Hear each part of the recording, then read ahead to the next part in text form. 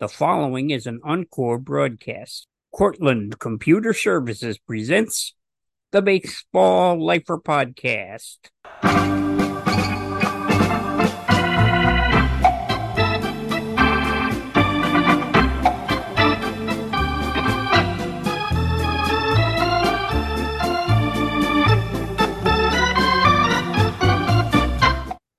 Well, hi, everybody.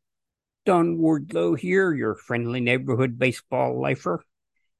It's been an interesting week before we get into our interview, which is an encore broadcast of a very early interview we did early in the series with Tim Hagerty, the voice of the El Paso Chihuahuas. It's been an interesting week, to say the least.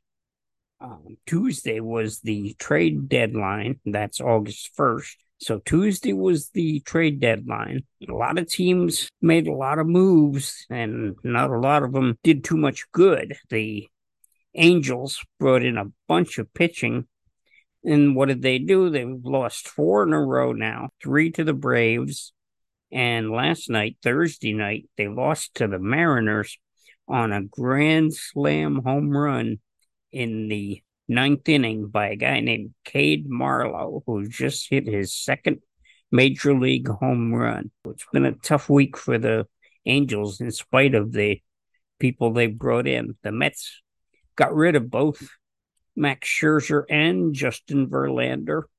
Both guys they had pinned all their hopes on for 2023. And Verlander went back to Houston, and Max Scherzer went to the Texas Rangers.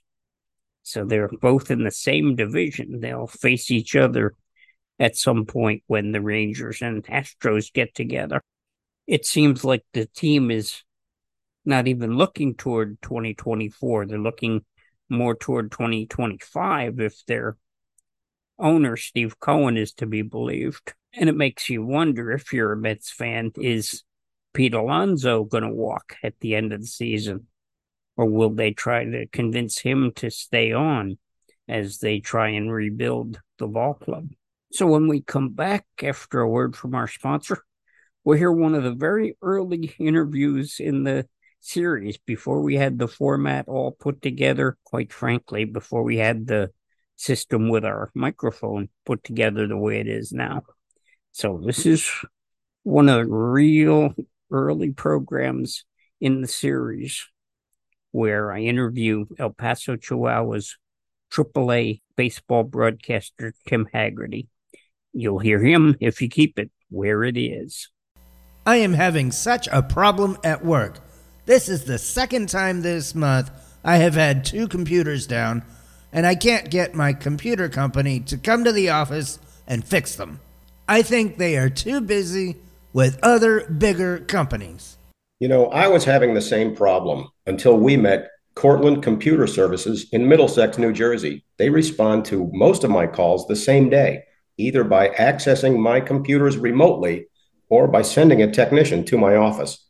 Wow, that would be great. It is such a disruption when the computers are not working properly. I need somebody that can come out, see what's wrong, and fix it. On our first meeting, they surveyed our network for security, identified some problem areas, and set us up with security software designed to prevent malware, ransomware, and all of the other threats that are on the internet these days. They have been helping central New Jersey businesses for 30 years, and they have an A+ rating with the Better Business Bureau. You should contact them either on the web at cortlandcomputerservices.com or by phone at 732-356-8860, 732-356-8860, cortlandcomputerservices.com. Tell them you heard about it on the Baseball Lifer podcast and get a $100 coupon toward your first 2 hours of computer services. I've got a guest here with me today. We're going to talk about baseball, the game that I've given my life to, and it sure sounds like our guest has given his life to it also. His name is Tim Hagerty. I'll tell you more about him. Tim, how you doing today? Great, Don. Thanks for having me. Okay, good to have you. Tim is the author of the book Tales from the Dugout, 1001 humorous, inspirational, and wild anecdotes from minor league baseball. And that one isn't out yet. That'll be released in March of 2023, on March 21st to be exact. This isn't your first step into the author's realm. Tell me about the first book that you wrote, Tim. Thank you. The first book came out in 2012. It's called Root for the Home Team, Minor League Baseball's Most Off-the-Wall Team Names and the Stories Behind Them. That one, my first job was the broadcaster for the Idaho Falls Chuckers, and it was the first year of that team being named the Chuckers. And so many people are asking me, what is a Chucker? Where does that name come from? And minor league team names became an interest of mine. There were encyclopedias that gave you crazy names from minor league team history, but there really weren't any that explained where they came from. So I put together a visual book, a lot of team photos, a lot of logos. But I had never written a book before, so I had no idea how it got from my computer into a bookstore. So I actually bought How to Get Your Book Published for Dummies, which was a great resource. It taught me how to write a proposal, what the next steps are. Cider Mill Press went to press with it in 2012, and it was in stores, and it's still available now on Amazon and everywhere books are sold. Correct, as will be your new book. And is that also, has it been pressed by Cider Mill? Yes, yes, Cider Mill Press. They were recently purchased by HarperCollins. They're a great publishing company. And the new book that you kindly introduced, Tales from the Dugout, that is available now for pre-order on Amazon. And as you mentioned, it'll be in stores in March. Right now, I've worked for two of the more off the wall minor league team names. I'm wondering if either one of them got into your book. One was the Hardware City Rock Cats, which thank God they changed after 2 years to the New Britain Rock Cats, and the other was the Charleston River Dogs. Did either of those make the cut? They did, yeah. And I love the River Dogs logo with the dog with the bat. And in my first book, we also, underneath each team name, had a not to be confused with section of similar team names. And I think that's where the Hardware City Rock Cats emerged somewhere. Um, and it's funny you mention when they switched to New Britain Rock Cats. In my new book, Tales for the Dugout, there's a story from 2015 that New Britain honored a local fire department, and they brought a big fire truck and parked it on the field as part of a pregame ceremony. The only problem was they couldn't get it off the field. It dug a big hole with the tires in the back of the outfield grass, Oh and they had to no. delay the game as they really worked to get this fire truck off the field, and it left a huge divot in the grass after it left the ballpark. You've got to be kidding me. A fire truck delay. Wow. Did it say whether the game did get played in the end? Yes, it did. It was delayed because of a fire truck, but they did get the game in. I know one incident, and I believe this was in Winnipeg. You may have heard about this one. In Winnipeg, when I was in the Northern League, they had a game where it was the beginning of the season, and they scored a run in the bottom half of the ninth inning. And what the problem was it wasn't the winning run, it was the game tying run. Well, somebody didn't get it, and somebody set off the fireworks that are normally set off at the end of the game. So there was a terrific fireworks display delay in Winnipeg. They had to play the rest of the game. So, Uh, yeah, that's a good one. The topic you bring up of delays, that was one of my favorite part of this new book, Tales from the Dugout, was the bizarre delays over the years. In the 1920s, there was a Class D game in Wilmington, North Carolina. And as you know from living in the Carolinas, Wilmington is right there on the water. And this ballpark in the 1920s was near the ocean. And there was a beached whale. And people ran into the ballpark and said, there's a beached whale down the street. eh, So the entire ballpark, including the players, left to go see this whale. So the game was delayed by a whale. now, that's a one of a kind. And now in 2022, people pay whole lots and lots of money to go whale watching. It's a These good point. guys Yep. just cleared off the field. Right. Been to Wilmington. That was a when I was there. They only played there for 1 year. Mercifully, the team moved to Albany, Georgia. That ballpark is for UNC Wilmington, the college baseball team there, and the press box was obviously built for fairly small college students. It wasn't built for professional broadcasters of the size of my broadcast partner and myself. It was Oh. entirely too narrow. So luckily that was only 2001 was the 1 year the Wilmington Waves played there, and then they became the South Georgia Waves, the Dodgers South Atlantic League ball club. Now, how did you get into this wonderful game, minor league baseball?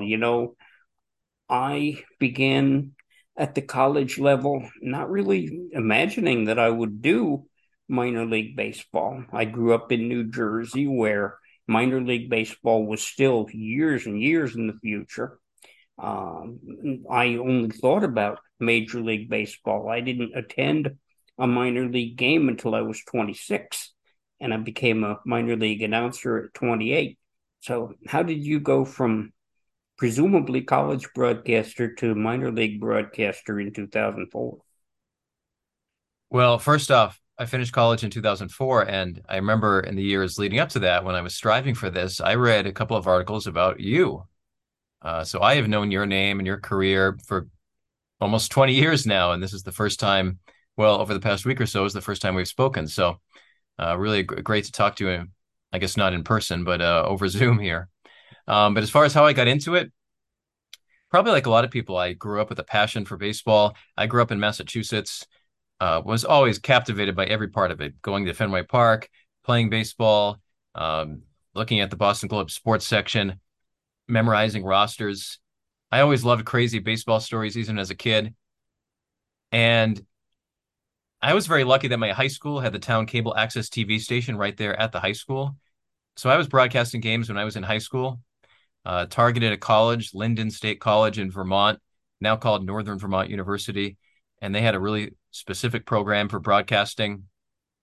And Vermont was a great place for me. It was in a very rural area, which allowed me to get a part-time job at a radio station, doing everything from news reporting to broadcasting local high school events. But I knew I needed a tape of myself doing a baseball game. As you know, Don, that's a big part of this industry is not only a resume, but sending a tape of what you sound like.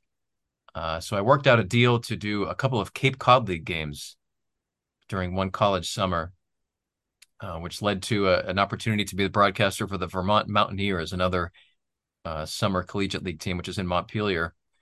And from there, I had some baseball play-by-play experience, went to the winter meetings, and got the Idaho Falls job in December of 2003, and then moved there in 2004. And my guest is Tim Hagerty. The book, which will be coming out in March, Tales from the Dugout, 1001 humorous, inspirational, and wild anecdotes from minor league baseball. And how about those Idaho Falls chuckers? So, what is a chucker?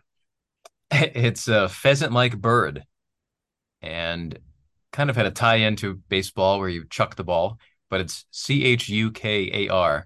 They have a really cool logo. They're still a professional baseball team. They sort of had their status reconfigured on the Major League Baseball overhauling of the minor leagues in 2020. So they're now an MLB partner league team in the Pioneer League. That was a great experience, though. I grew up in the Northeast. I had never been out west like that. And being on these bus rides through Montana and Wyoming and Utah, places I had never been, to me, that's been one of the great gifts of doing this is being in different cities and states that normally I wouldn't have gone to.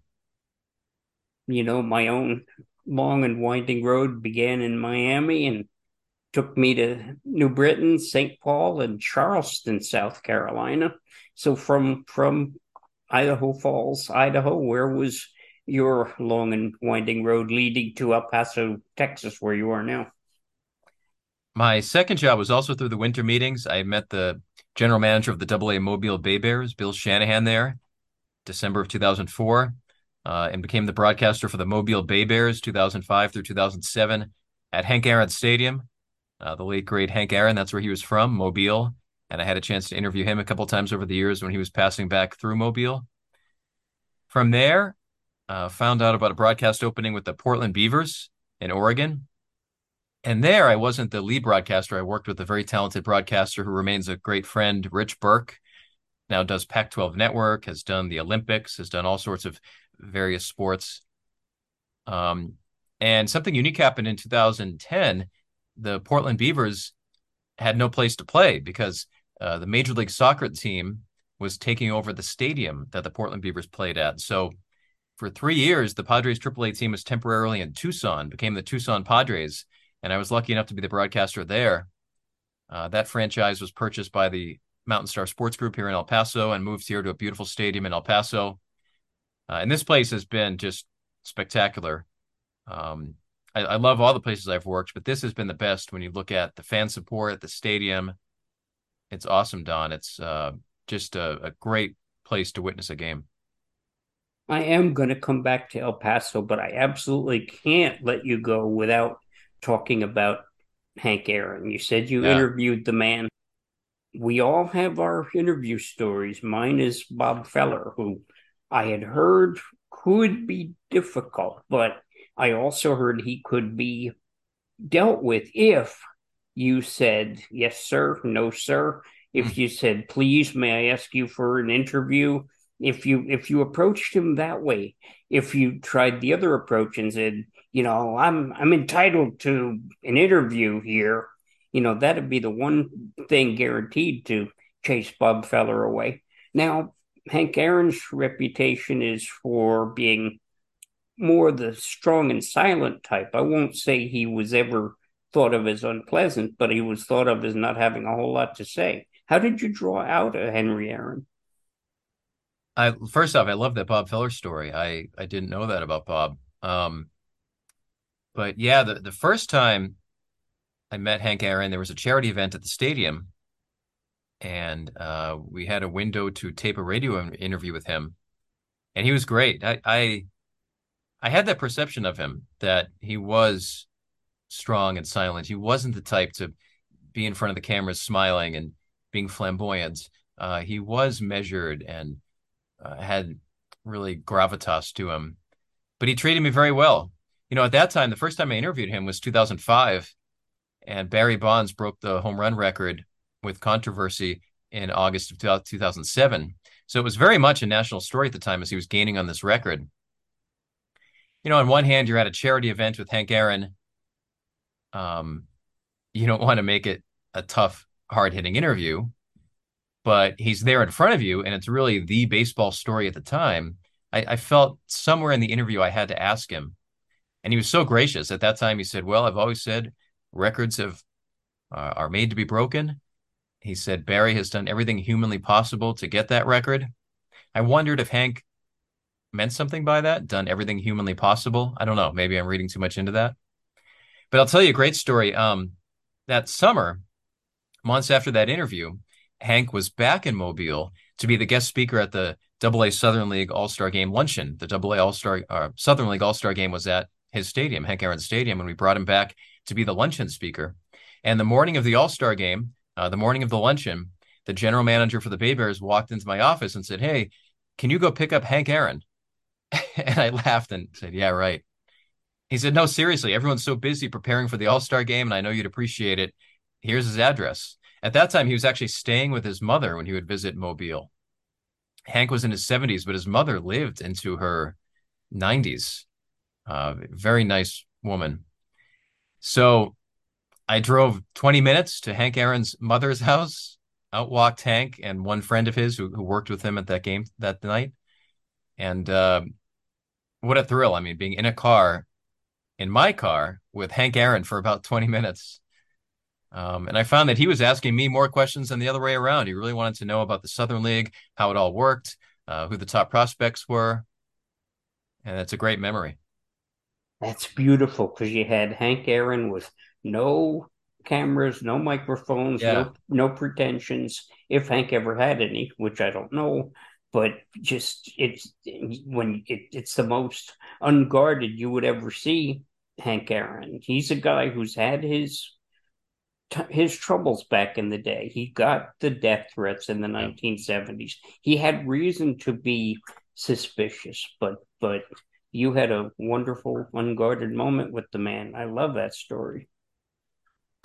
Thank you. He was so admirable. You mentioned without the cameras, and he was so quietly charitable to Mobile.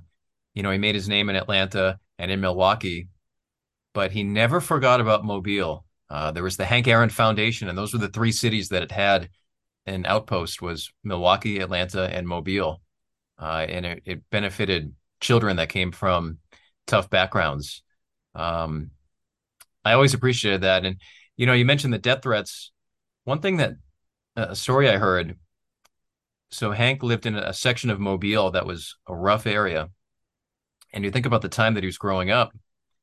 Um, there was a story that the Ku Klux Klan was walking through his neighborhood and Hank and his siblings had to hide under a bed. And as a kid, Hank's reaction to that was, I can't wait for the time that this doesn't happen anymore. And I remember thinking that that was amazing. I would think most of us would just be terrified, we would hate it, and we'd be worried that it would happen the next day. But Hank recognized that this can get better and that it will get better. Um, Pretty amazing that a kid would think that. You know what I mean? Definitely. You're listening to the Baseball Lifer podcast. Don Wardlow here with Tim Hagerty. The book is Tales from the Dugout, 1001 humorous, inspirational, and wild anecdotes from minor league baseball, coming out in March of next year. And Tim, you probably know there's a number of Tales from the Dugout titles. They've been written by different people. And how are you going to get around the confusion from other Tales from the Dugout books? It's a great question. So, as first off, when it comes to the title, the cover design, um, I was not given any vote in that, which I'm not complaining about. Cider Mill Press has teams of people that pick things for a certain reason, and I have complete faith in them. I'm not complaining about that, but I'm just giving you the background there.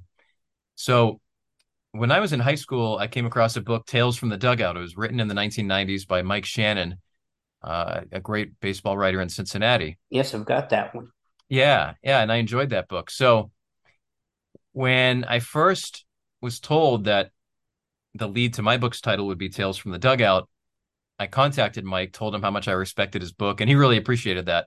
And as you mentioned, it's not just those two. There's a series of books, Tales from the Cubs dugout, Tales from the Guardians dugout. It's become, I guess, a trendy title. So, um, yeah, definitely for people that read my book and think about that, and maybe they also read the book in the 1990s by Mike Shannon. Believe me, I have full respect for Mike. I wanted to let him know that right away. That is the title the publisher went with. I think it's a great, catchy title and an excellent cover. And there's room for all of us, I think. El Paso is a city rich in baseball tradition. I can't even tell you how far back it goes. I am familiar starting with the El Paso Diablos, and having worked there as long as you have, I'll bet you've done a lot of research about the history of baseball in that city. Absolutely. It goes back to the 19th century. Um, that's what's most fun about the book is there's about a dozen stories out of the 1001 that do connect to El Paso. In the 1970s, the El Paso Diablos were led by Jim Paul, their owner, who was one of the first people in minor league baseball to really develop some outside the box promotions. And one day, after a day game, he decided that he wanted to have the world's biggest ice cream sundae.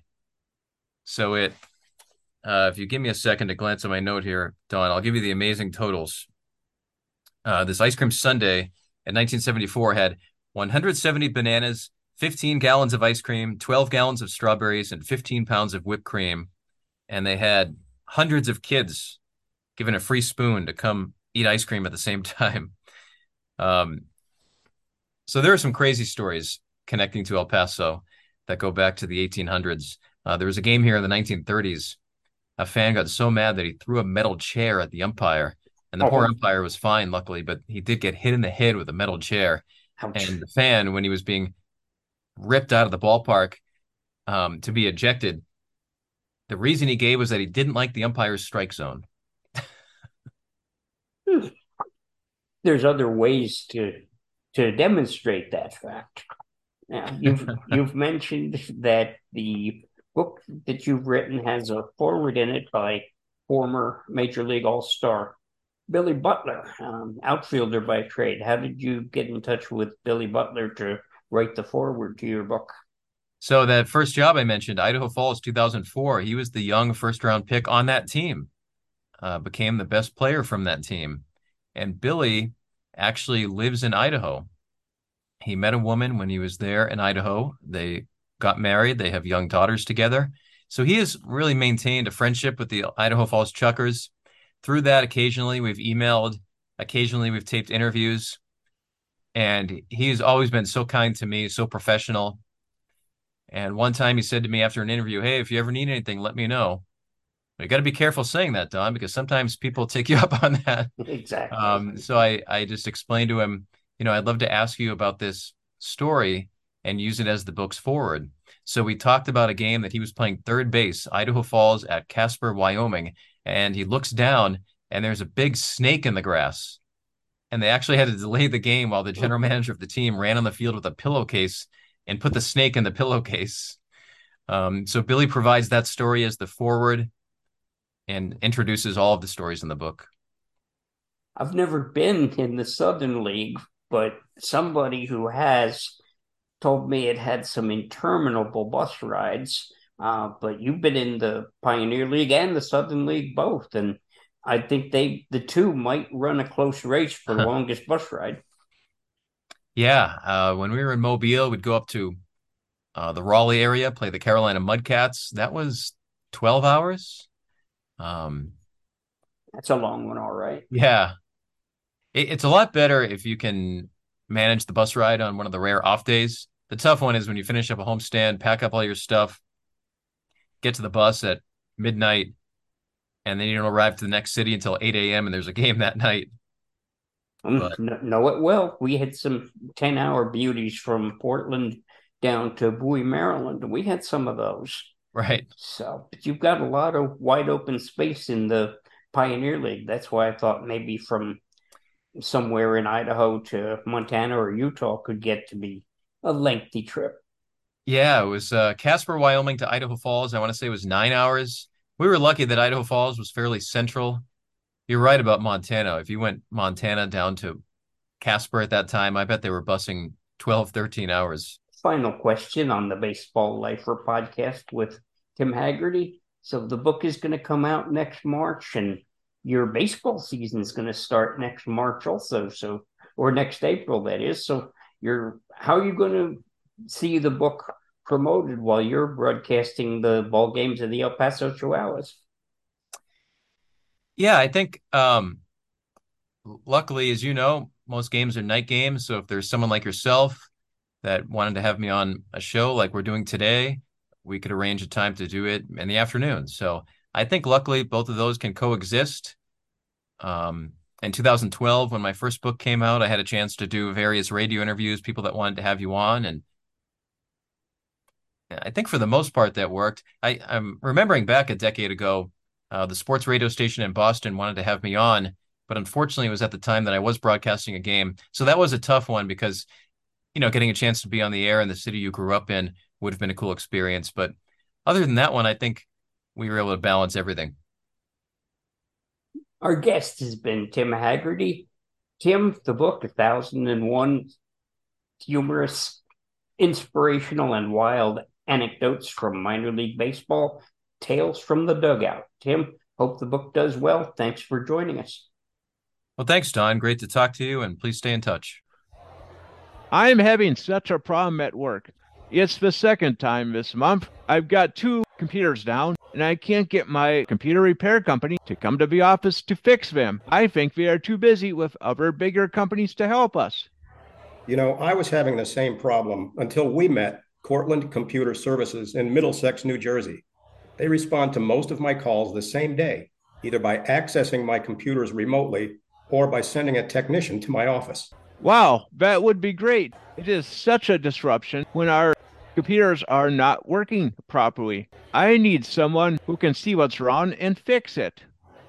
On our first meeting, they surveyed our network for security, identified some problem areas, and set us up with security software designed to prevent malware, ransomware, and all of the other threats that are on the internet these days.